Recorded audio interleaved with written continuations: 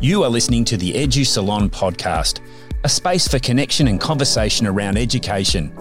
Each episode, Dr. Deborah Nedolitsky talks with a global education thought leader to provide insights into where education is now and where it might move next. Hello, and welcome to the Edu Salon podcast, recorded on the lands of the Kaurna people of the Adelaide Plains, to whose elders, past, present and emerging, I pay my respects. My name is Deborah Nedolitsky, and today I'm thrilled to be speaking with Kevin Richardson. Kevin has been principal at Emmanuel College in Adelaide since 2002. Prior to this, he helped establish the internationally acclaimed Technology School of the Future and held senior executive positions in education departments in Western Australia, New South Wales and South Australia.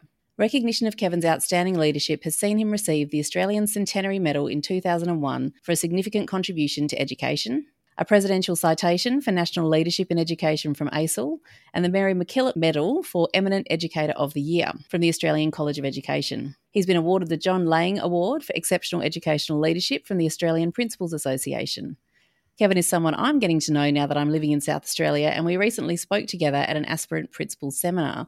He is an incredibly generous educator and a mentor to many colleagues. Welcome, Kevin. Thank you. Great to be here. So let's start the conversation.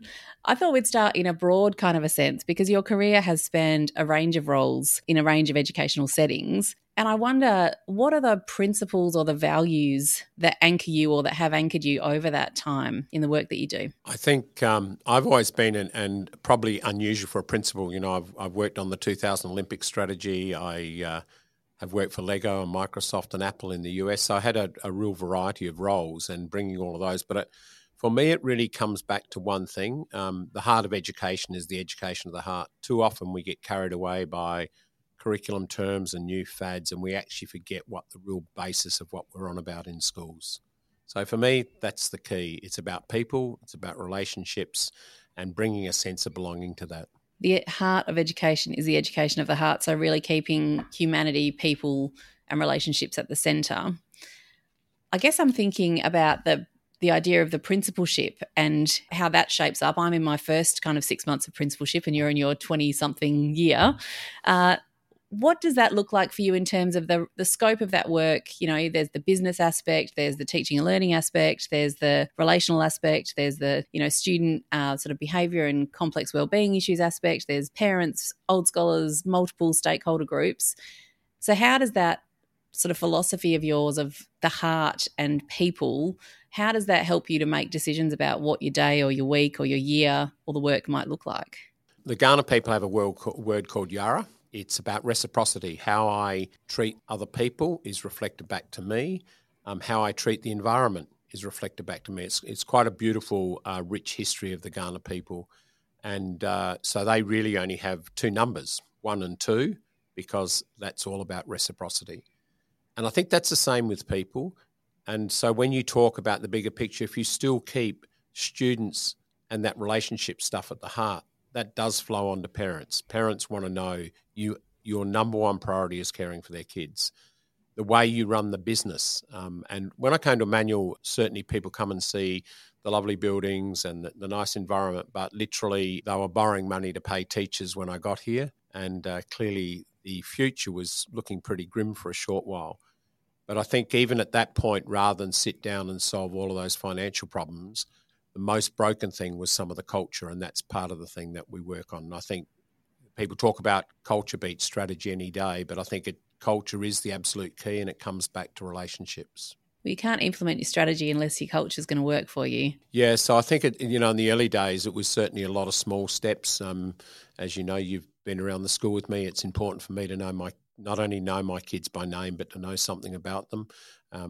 That also flows then back to staff, because then, if you walk in staff and talk to kids by the name, there's a pressure on staff to actually do the same thing. But I think that's a really key bit.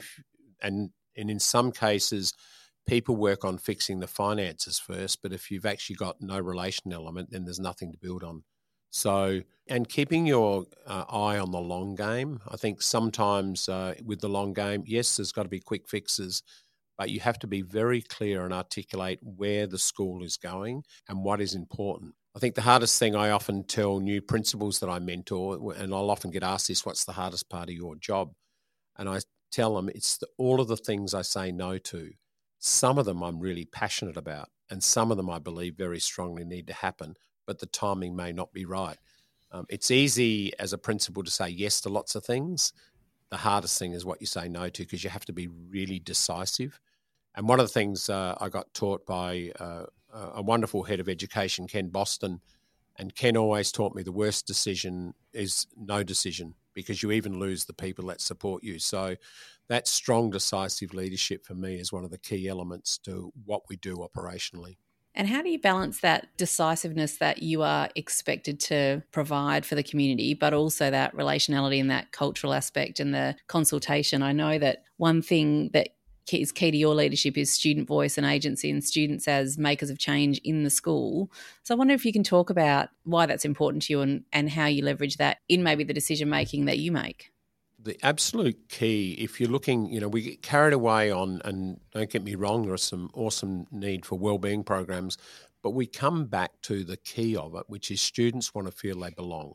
And if you feel part of something, you're contributing to it, you actually feel you do belong. The good bits and the bad bits. I think that's an important bit. And even the way our boarding students refer to themselves as the boarding family, it is a family environment. That's something they have created. That's something they contribute to.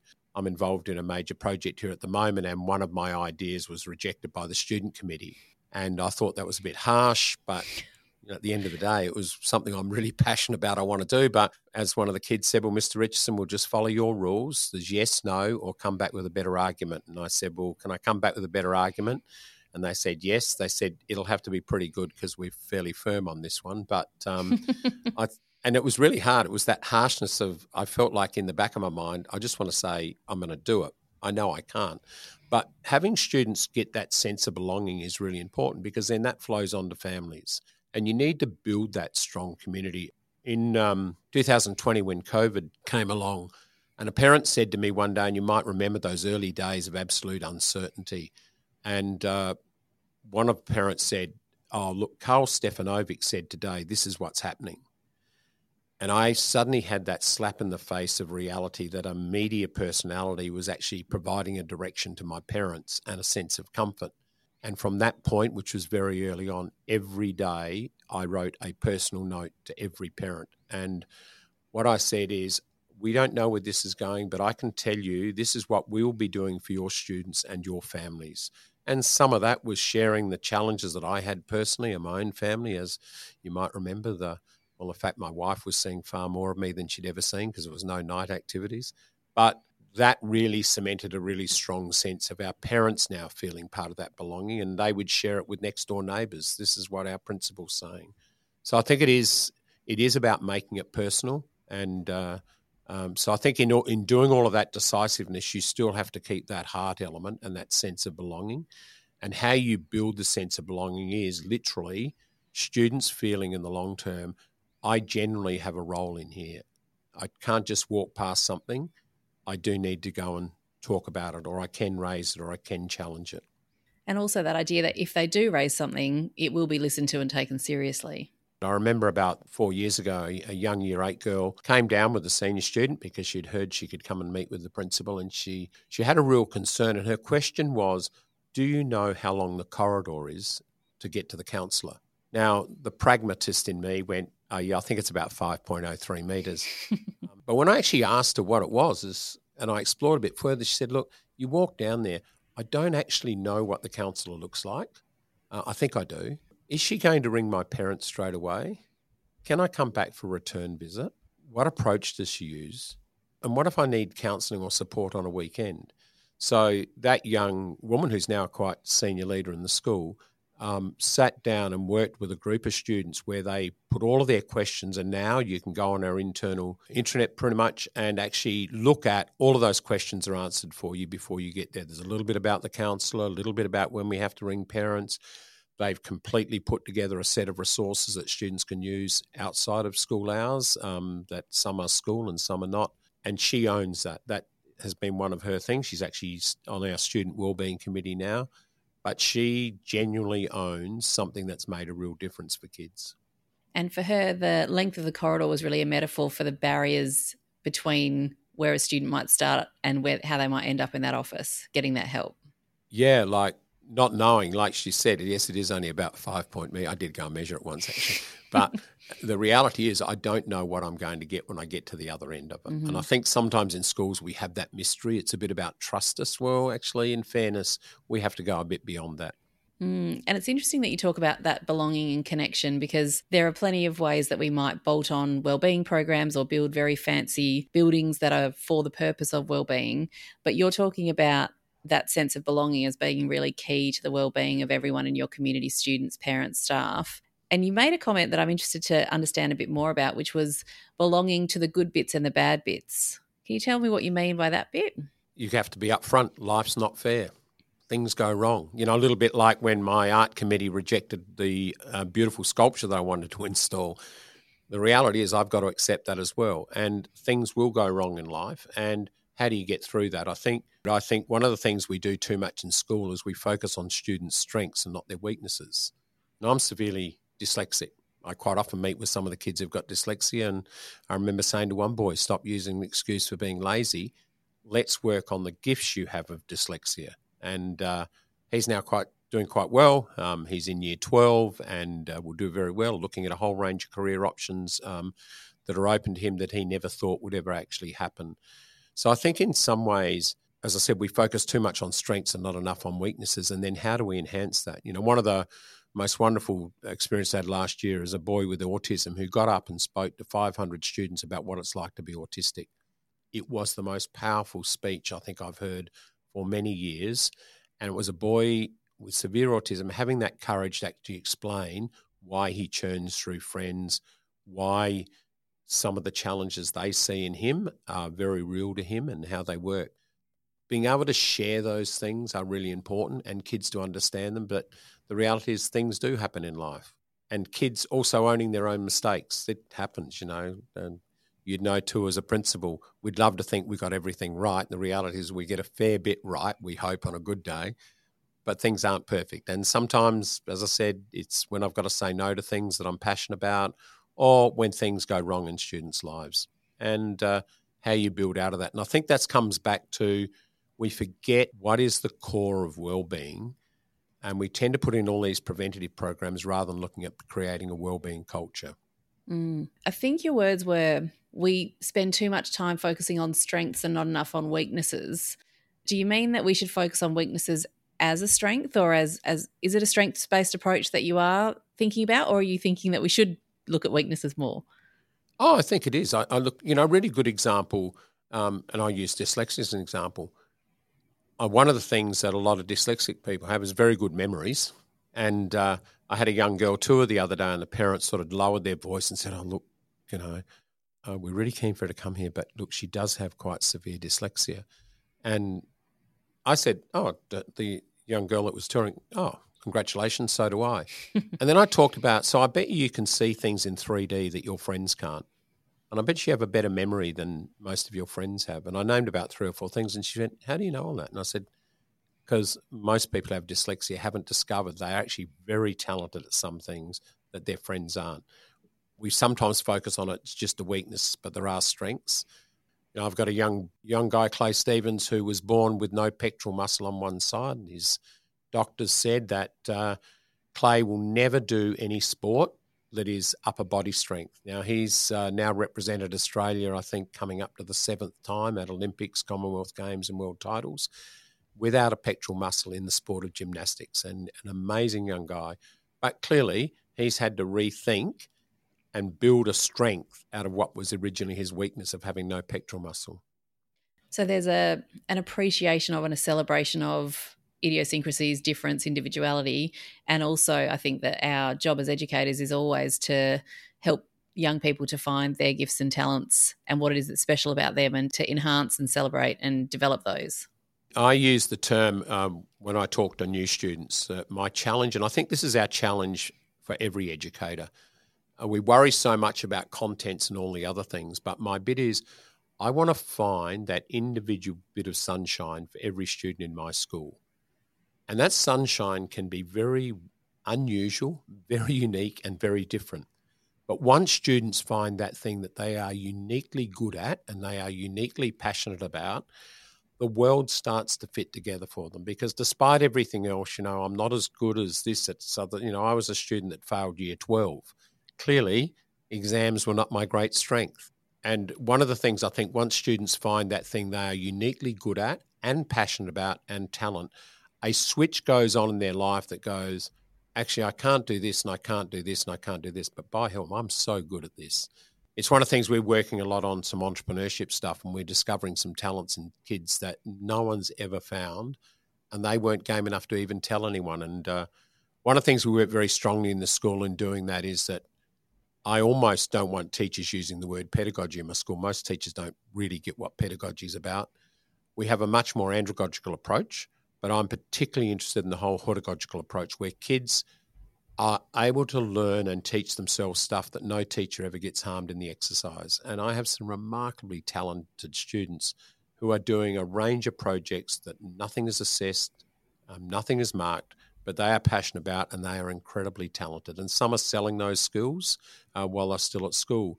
But we focus so much on what a teacher has to directly offer. Some of the best stuff happening in my school, and I've got some amazing staff. Some of the best stuff in my school, no teacher gets harmed in the exercise, and it's some of the most exciting stuff. And I'm looking at you speaking in one of your school's podcast studios, and I've walked around your new Discovery Centre building and some of the sort of student co-design space there that's around entrepreneurship. I particularly remember the little phone booth, the phone box for people to take business calls. As you walked me around, I found that curious. Brandon Boyer said, I don't want to be doing deals where other students can listen to what I'm negotiating. So yes, that's Brandon's booth. He's now graduated and still running his private business. But I think that is really important as well. So over 50 students were directly involved in the design of the building. What tends to often happen in schools is we consult with students and we call that student voice. My view is, in fact, in this project, teachers were consulted afterwards, but not a lot, because teachers just wanted some nice large rooms that look fresh. What the students have done, no teacher would ever design a building like this ever. The kids wanted a biophilic design. I'll be honest, at the time I do a lot of work with school building designs. I didn't even understand what biophilia was, which is pretty much you push the building out into nature and you bring nature into the building. And so in that case, there's about 3,000 plants outside. 75% of this building is landscape. Now, normally in a school, we put a building in and then quickly run a bit of landscaping around it to look pretty.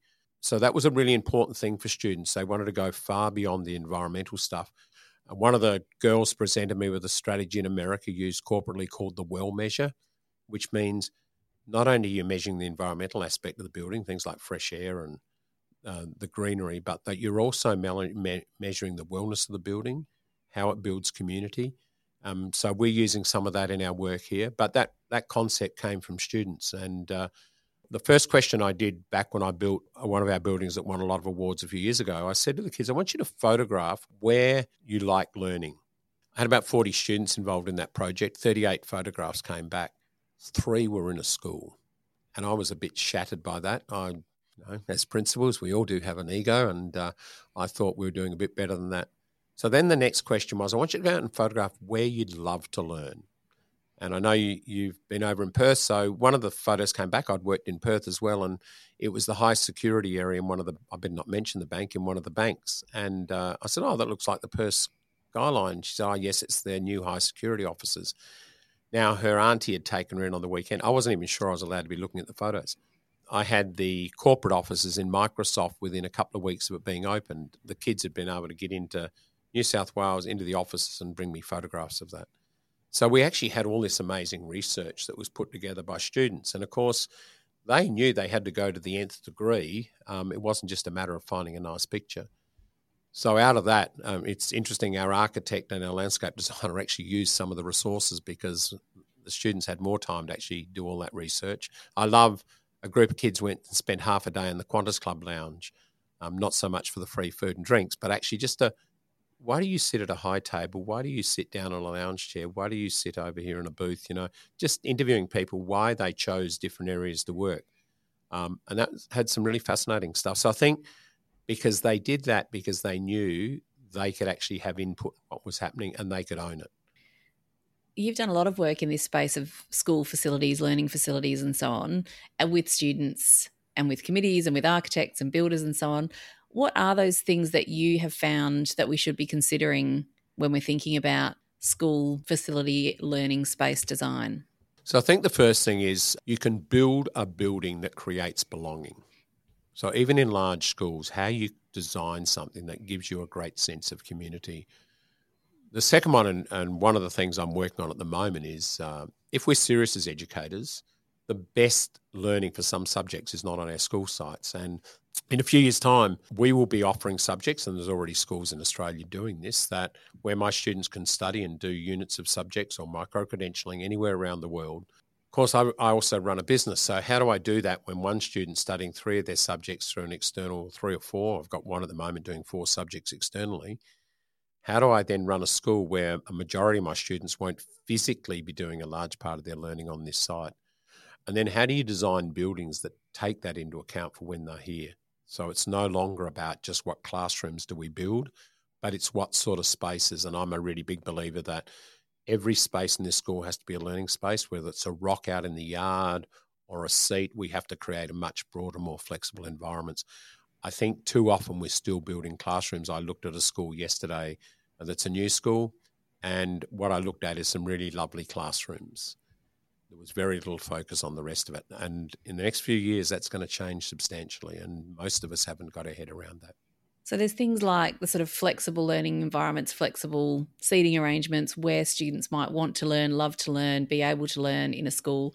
And you've also, I think, been rethinking pathways, obviously, and what schools offer in terms of on-site, off-site, different options for students. And also maybe this, even not the time of the school day exactly, but I know you showed me a facility that you have that's open early and late, and that idea that the school becomes like a campus that's not just an 8 till 4 kind of a place. It was one of the things in 2014 when students were working on a new senior school building, and there were several comments. We don't want teachers' desks. Teachers just hide behind them.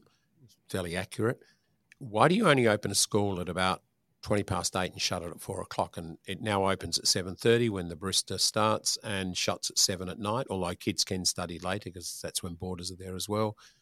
And both of my boys, for example, when they came through, did all of their out of school hours study all in that building, even though we live nearby. Why do we have to have a Mr. Smith and a Mrs. Wilson's room? And in fact, that was one of their things. And because it was a senior school building, pardon the vernacular, but, we don't want crap stuck up on walls. Teachers tell it's good for you, but seriously, the sticky tape gets yellow after 18 months and it falls down. That was fairly accurate. So that was a really important aspect of how you design the building, and a lot of work was put into having that flexibility. I have tutors now, 1 tutor every night. So there's a maths specialist on Monday nights, a humanities specialist on Wednesday nights. And then there's what's called SOS study, which is student organised. So students who want to do medicine, they have their own group. I think that meets on Thursday nights as well. So what we tried to do, that group of students said, look, we want our school to be more like their life, which I found a really interesting comment because I'd realised actually sometimes school is not like your life. My favourite was, teachers know me or they act as if they do. Now, I love the generosity of students. You don't need to know me. You don't need to know my name, but just act that you do know me. I want teachers to understand my behaviours and my learning and once again respond as if they know about me, and then personalise my environment. Now, I think we can do that a lot more in the way we use technology, but we too often design buildings around learning and not around students and their needs. And this is all coming back, I think, to that thread that you've been talking about throughout, which is belonging, heart, connection, community, and the student at the centre of their experience of school in collaboration with the school. Absolutely. I've got a group of girls who are running a Padlet on redesigning girls' toilets. How do you add girls' toilets? And a good friend of mine, Stephen Heppel, when he was working with some of our students, said, how have you designed toilets as a learning space? Now, Stephen can be a bit radical. I love his thinking. It's challenging. And I must admit, designing a toilet as a learning space was not something ever on my horizon. And he showed some examples of what he's been doing in Spain and the UK. And in fact, that's now some of what our middle school students are doing, is how do they change the nature of girls' toilets and how do they turn it into a beautiful space and something that is an interesting space as well. And they presented the first stuff. They're running a Padlet with all of the students across the middle school having input, and they shared some of that with me the other day. Some of it was amazing. And I think, why haven't we thought about this years ago? But these are year 7, 8 students. It is a personal environment for them. It is important to them. And the way we used to design toilets for students are no longer acceptable. Yeah, that's fascinating. And it sounds like there's the buildings aspect, there's the teaching, learning aspect, there's other things that you've done. There must be a lot of times in which you have implemented some kind of a change. So you thought, here's something that we want to look at, prototype, design, bring in, explore. What have you learned over your time about implementing change in schools? Like, what would your advice be to other school leaders around, here's what I might suggest you do, or here's what I might suggest you don't do? So I'm mentoring a couple of new principals at the moment, and one of them was the first thing I did is say, in your first year, do nothing but sing and dance and make out you know what you're doing. Because the reality is, some principals I know want to come in and we'll do this and we'll do this, and the reality is you generally don't know your community. So I have this, let's be generous and take a longer term approach. I always say that too. It is a longer game. Work out what you want to achieve. Interesting, when I came to Emmanuel 20 years ago, I was coming for 5 years. As I said, they were not doing very well financially and academically. And so I said, in 5 years' time, I'm going to put this into place. Now, 20 years later, I often talk to the students. They'll often ask me in some of our open forums, Mr. Richardson, what were the things that your goal was when you came here? I said, well, I had 10 and I've got one that I've never been able to achieve, and I won't leave here till I do. And we're just finishing that 10th one. I actually told some of the student leaders the other day, I said, I can now tell you what it is. But some of those things, that particular one has taken me 20 years to do. So that probably wasn't in my game plan at the time, but I had to realise my school wasn't ready for it. My community wasn't ready for it. So, and sometimes it's not the big things, it's little things. But I think certainly keeping your eye on what you want that legacy to be in your students. One of the things we do here is I met with 3 ex-students yesterday. We talked to students about a lifetime guarantee. So 2, one was career advice on changing a job. He's quite senior. Another was a young student who is just graduating uni, going into teaching, and she wanted how to improve her positioning. And another one was a young Aboriginal student who has just been on Q&A, so the first education Q&A, and I was just talking to her about the next couple of steps. And this is about political positioning, which is sometimes we never advise students on. So I think that's really important, that I want kids to feel like they can walk back in here at any time and get support. It doesn't stop when you walk out the door. Sometimes that's serendipitous in some schools, but I think you need to be far more purposeful about that. I love that idea of a lifetime guarantee. When you come to making those changes, they are big decisions in your life. And sometimes you want people you trust, and the people you quite often trust the most around that stuff are the people who are your teachers. Particularly if you build that sense of belonging, that sense of trust. We spend so much doing that. We shouldn't make sure that it stops when you walk out the door at the end of the year, because we've made a big commitment personally, teachers do. And I think the one thing too is that I think we missed a lot of opportunity the way teacher practicums have done, because actually for teachers, sometimes very experienced, the chance to almost pass on their trade and advice to young people, we've lost that a little bit. And I think I'm a big believer in the adage, when you teach, you learn, and when you pass that on. And even yesterday, giving advice to one of the my ex-students who's graduating as a teacher, it caused me to actually reflect a bit deeply on the nature of teaching and the nature in what I was trying to advise her on. So, even with my experience, you learn something every day. And I think that's something we've lost a little bit, that almost passing on the skill that sometimes as teachers we forget that we actually know, because it's so intrinsic in what we do.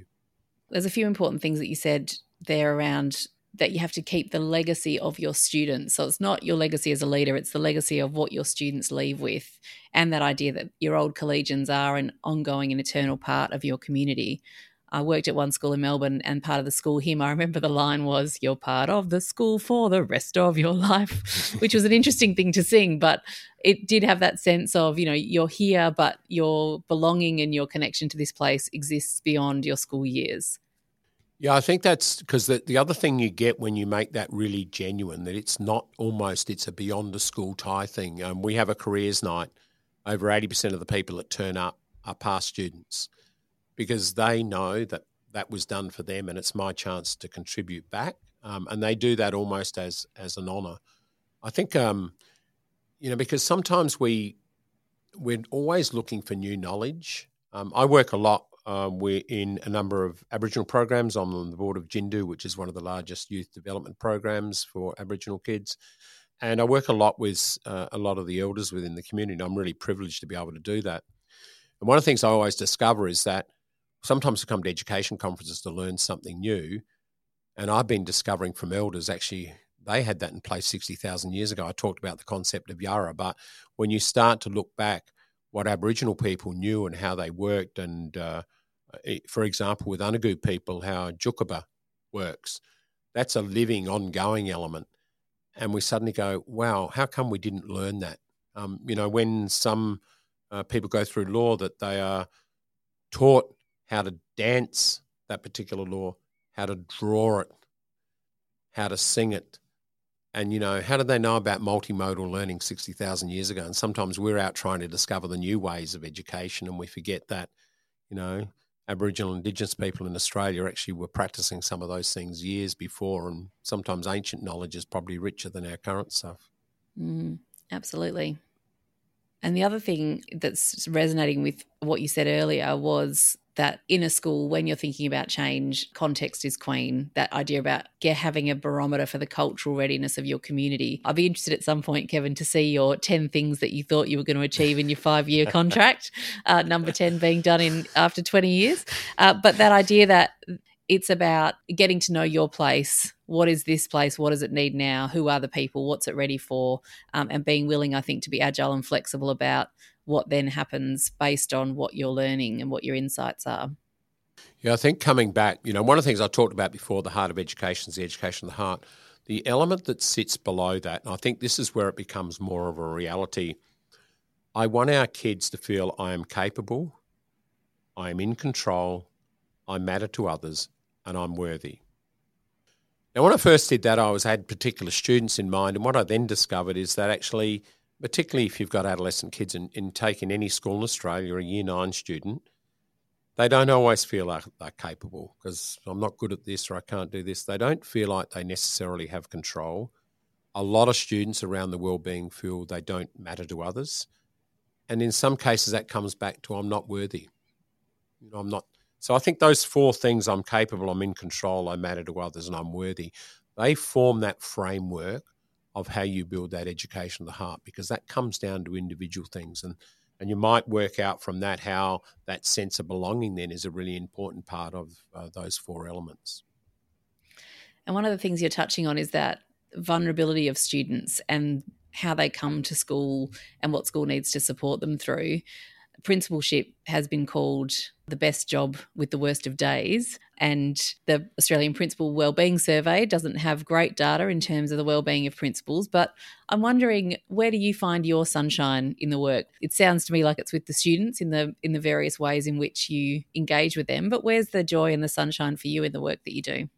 My wife always knows when I've had a really bad day at school because I go and have dinner with the boarders. One of the nice, we're lucky, we have 170 boarders, and when you sit down at dinner with the boarders, generally they actually even forget that you hold any role in the school.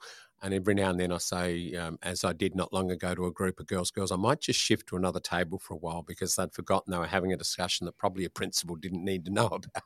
Mm-hmm. But it is that earthiness, I think, from students. And to be quite honest, if I have a cancelled appointment, what I usually do is my EA knows, I'll just go for a wander and sit in classrooms for a while. And that took a while for my teachers to get used to that. And then I heard a new teacher not long ago, an older teacher say to one of the new teachers, it's okay, he's not here to look at you, he's here to talk to kids. Mm-hmm. But I think that's a really important bit. That's probably the joy. My inspiration is when I do have students come back, the young woman I met with yesterday who's now graduating as a teacher, the joy and inspiration comes from, in a sense, the legacy we as a school and as an individual you leave in students, because there is no better joy in that you've made a difference, even if it's to one person's life. I reckon I could dine out for the rest of my life on the joy I've perhaps given to one student. So that's, I think, for principals, sometimes we forget to look at the individual differences. We try to look too much at, did we get a new building built or what's the budget look like? But in fact, really what we're here is for those individuals, and there wouldn't be a principal in Australia who couldn't put their hand on the heart and say, actually, I helped change that kid's life. I reckon there's no better inspiration at all in that. I was talking to a student recently who's thinking about doing teaching. It's what they think they really want to do, but they feel like maybe there's an expectation that they do something else in another field. And I said, well, the one thing that I've never had to think about is what's the point of my job. Every time I've gotten out of bed in the morning, I've thought there's a purpose to this. I worked with someone at a previous school who said he gets out of bed in the morning every day and thinks, let's go change some lives, which is idealistic, but actually that is what the work of education and teaching and schooling is. We are actually really directly influencing the lives of young people, and it's really deeply satisfying. Yeah, people often ask me why have I stayed as a principal for 20 years. It was almost a sanity check, I think. But, it's interesting. I started as a teacher, but most of my life has worked in corporate education or in corporate companies. And while I've been really privileged to do that and chance to work all around the world, I chose to come back as a principal. As I said, I was planning to stay for 5 years, but I stayed for 20 because the joy that you get through the job. Now, by the way, have there been some terrible moments? Absolutely. Deaths of students, or just even students perhaps not being able to reach their fullest potential.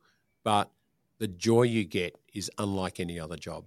And I think it's one of the things that I hear, people complain about education stuff, but the reality is there is no more joyful job because you are genuinely making a difference to so many individuals.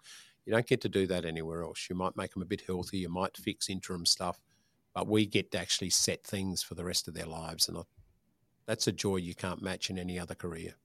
Yeah, that's fantastic. So I'll move us now on that very high note to what I like to call the enlightening round, our final 5 questions for today. And one of those is, what is something unexpected, Kevin, that people might not know about you?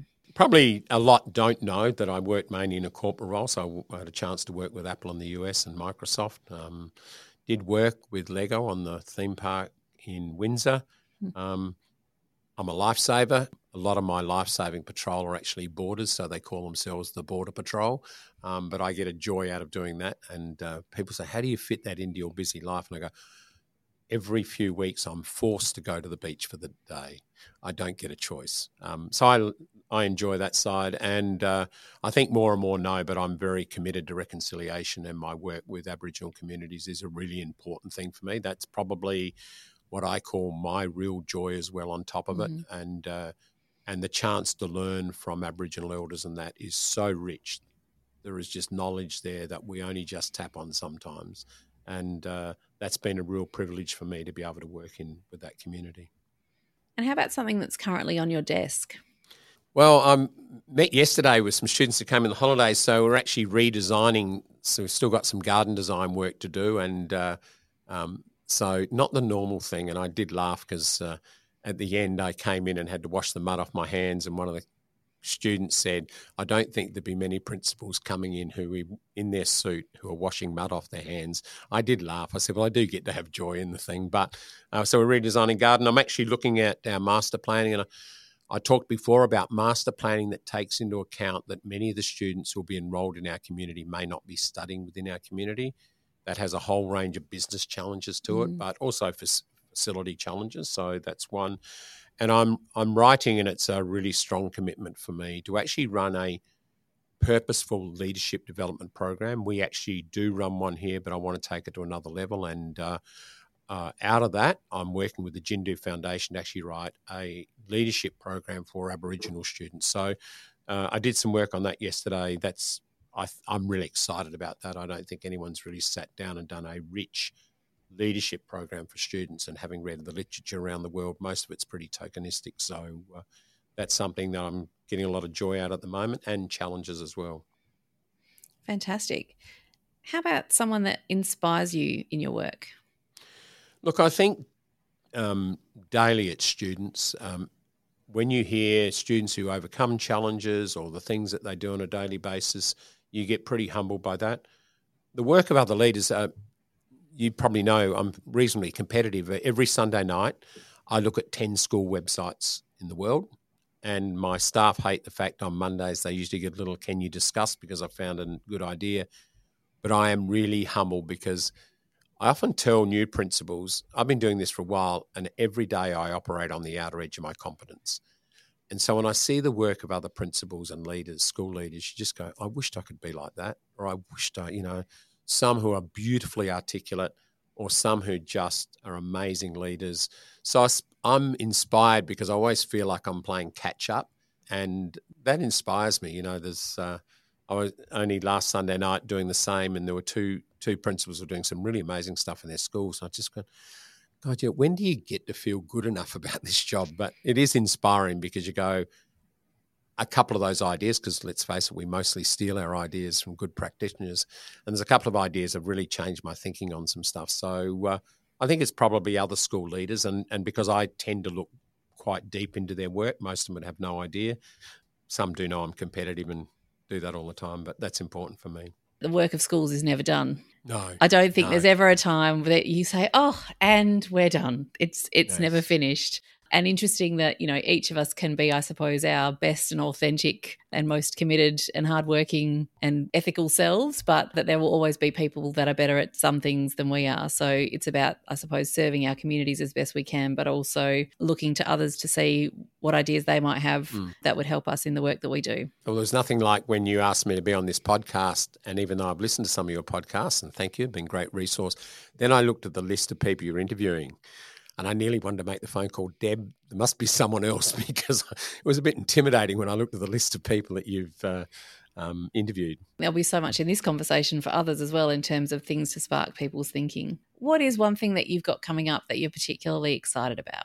Probably two things. One, we invite every old scholar back who has left 60 years or more ago. And we hold an assembly, and my senior students host them for a lunch.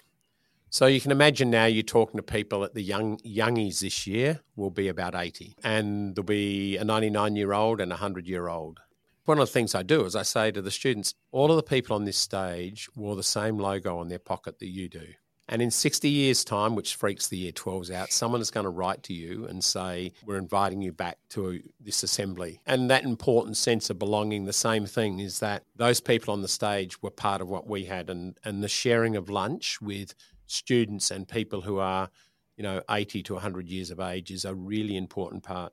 The other bit is, I talked before, we're about to launch Ghana Wadley, a Ghana building, which is dedicated to a local elder who's worked very closely with our school, and we've got our Aboriginal students involved in the design of that. And that's going to be really exciting. It's going to be something quite unique, and hopefully in the next couple of months we'll be able to launch that. So that's pretty exciting for me. That all does sound very exciting. And finally, Kevin, if you were to distill your thinking about education down to its essence, what is one thought that you would leave listeners with? I think it's about making it personal. And you may have picked up through this that my commitment is very personal with students and with teachers, because I think that's also where the joy comes. It's like anything in life. I was once told, don't get too personal because you'll just get hurt.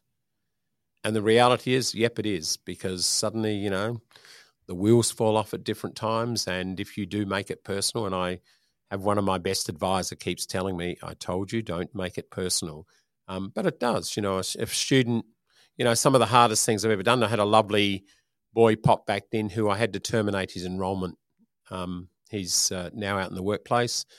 And we caught up. He just wanted to come in and say, and he said, look, I knew what I really did was wrong. And he said, but I thank you for treating me with dignity when you did it. And we had a coffee together and a chat, and it was really nice he could come back. Interestingly enough, he said he will be enrolling his students here, which I thought was pretty amazing given the circumstances. But I think when you make it personal, yes, you can get hurt, but you also get the most joy out of it.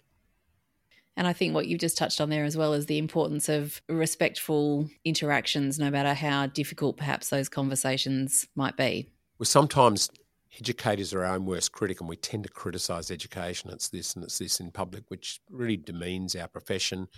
And sometimes it's funny. I saw something yesterday that someone had written to me as an important player in the education industry. I hate that term.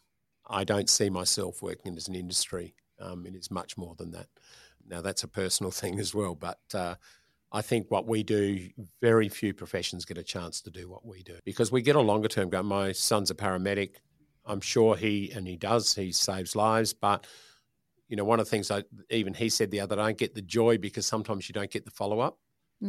I think we see the really genuine longitudinal change that very few professions ever get to see. You don't get that in any other profession. Excellent. Well, thank you, Kevin, for your thoughts and insights there and for joining me today on the Edu Salon. Thank you, Deb, and I look forward to catching up again. Thank you for listening to the Edu Salon podcast. You can join the conversation by subscribing to this podcast and sharing it with your network, by giving this podcast a rating or review, and by connecting with Deb and her guests on social media.